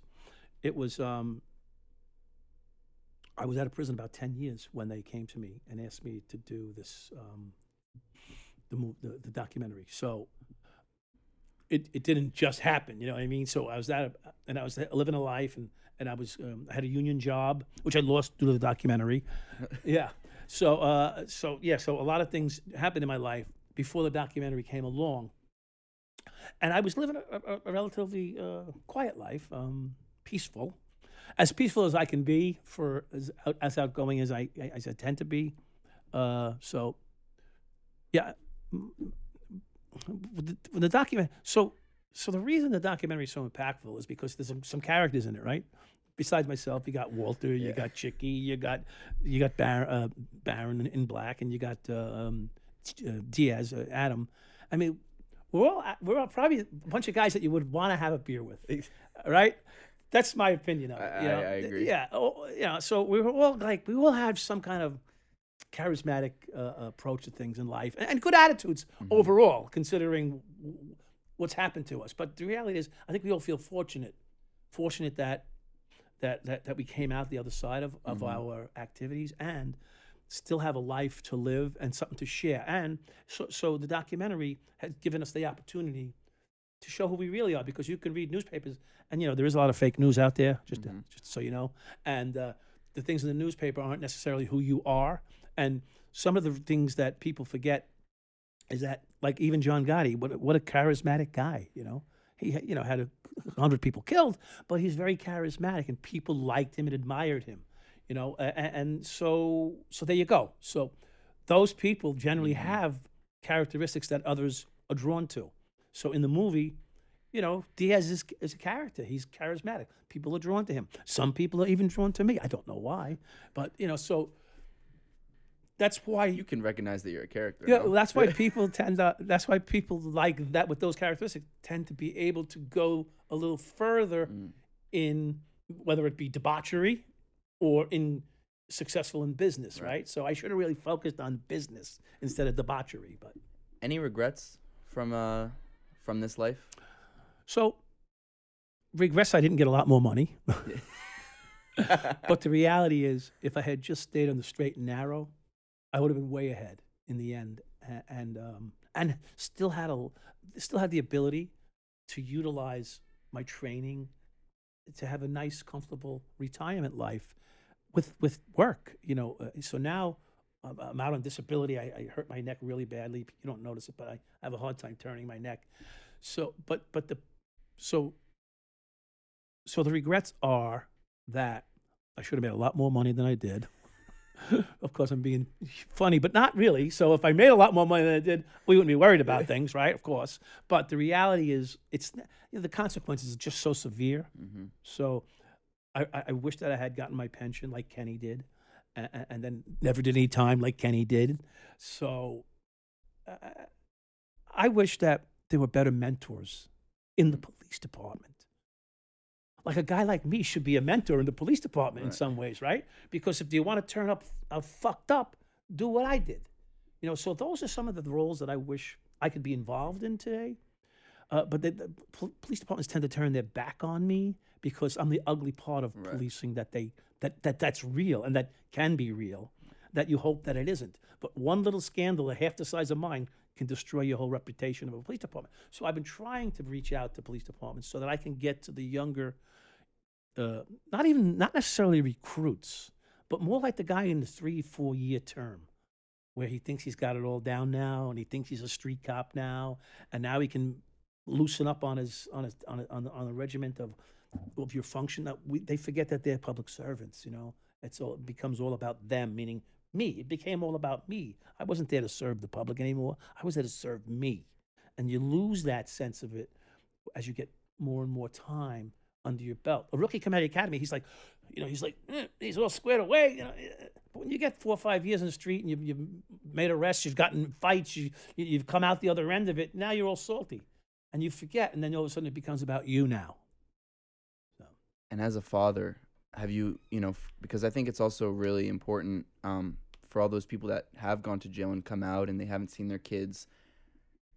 How have you been able to sit down and talk with them about everything? Do they resent you? Do they wish that, things had happened differently? Is there any shame, or how do you address that with them? Right. So, first of all, you never try to be the father or the dad to children that you didn't raise, right? You never try to do that. So, at least from my process of I said, look, I'll be your friend and then maybe I can be your father. I may be your father, but I'm not your dad, and maybe I can be one day. So let's see how we can make this work. I said, I love you. I'll always show you love, but I ain't got no fucking money for you. I'll tell you right now. Okay, so if you come to me with a problem, I'll help you with it as best I can. But this is the first time I come home. 13 years, like 12 years passed. My son was in kindergarten, and then he was going to college. So my other son was 2, and he was going in 9th or 10th grade when I came home. So I couldn't be their dad. There's no way. So I told him, I'm here for you. If you need me, you can call me at any time or on any notice. But I'm not your dad yet. But I'd like to be your dad one day. So hopefully we can get there. Because last thing a teen kid or a young man going off to college needs is some asshole stepping back in his life who hasn't been there and means nothing to them. You mean nothing to them, like absolutely nothing. In the back of their mind and in their heart, they're wishing for something, but you have to earn that. So that's a process that took me a while to do, and I think that it worked. I think it's worked. To wrap things up, how do you hope? I mean, I hope another long life ahead of you, but how do you hope to be remembered? Do you ever think about legacy, the legacy of Mike Dowd? So when I read the obituaries, I think about legacies. It's not going to be a pretty one. I'm certain. I'm certain to that. But So that's one of the reasons why I try to give back a little bit. Why I come on a show like this so I can share, and while we can be funny and we can talk about the craziness, the reality is I want to have made a difference somewhere. And they say I made a difference in some of the policing. I added a whole new bureau to the police department. What's the law, is it? Yeah. I mean, there's a few things that I actually could get credit for. If they roll the credits, Dowd helped change this, whatever. But, I'd like to be able to be known for helping bridge the police community gap in some way, because it's nothing better than someone who's been there and done both, right? Like Catch Me If You Can. Didn't the guy teach the FBI how to catch him? So those are the things that I've strived for and have tried to accomplish. I've just met a lot of resistance because the name is too big and too bad for the message. But I have done some work with fire departments, with other police departments, with some corrections departments throughout the country, and people often on the side contact me, for advice, and quite a bit, quite a few police officers contact me about that type. I'm going through this, I'm going through that. How do you handle it? What do you think? Well, what I think is you should be doing the right thing. Right. People can follow you on Instagram and Twitter at the Mike Dowd. You have a website, themikeDowd.com. Yeah. Anything else you want to plug for the people? No, not right now. We're working on a movie and a TV series possibly. But those things take a lot of time, I hear, and a lot of money. So if you want to donate. No, easy. And if they haven't watched the 7-5 documentary, of course, that is really one of my all-time favorites. Yeah. I would say probably 20, 30 million people have seen it. It's I don't know. It's crazy. The numbers it's on crazy. yeah, because once one person sees it, he has 10 of his friends see it. Exactly. I mean, I don't. If you have 10 friends. Mike, it's been truly a pleasure. Thank you so much for taking the time to come on my show. It's a crazy story. It's a crazy life, but to hear from people like you, and again, we need people like you so that we can know the other side of it. And I appreciate the time, and I wish you nothing but the best in this next life. Thank you. I'm happy to share my story. I just I'll leave it off with just do the best you can, and try to have something positive come out of a bad situation. Beautiful. Thanks.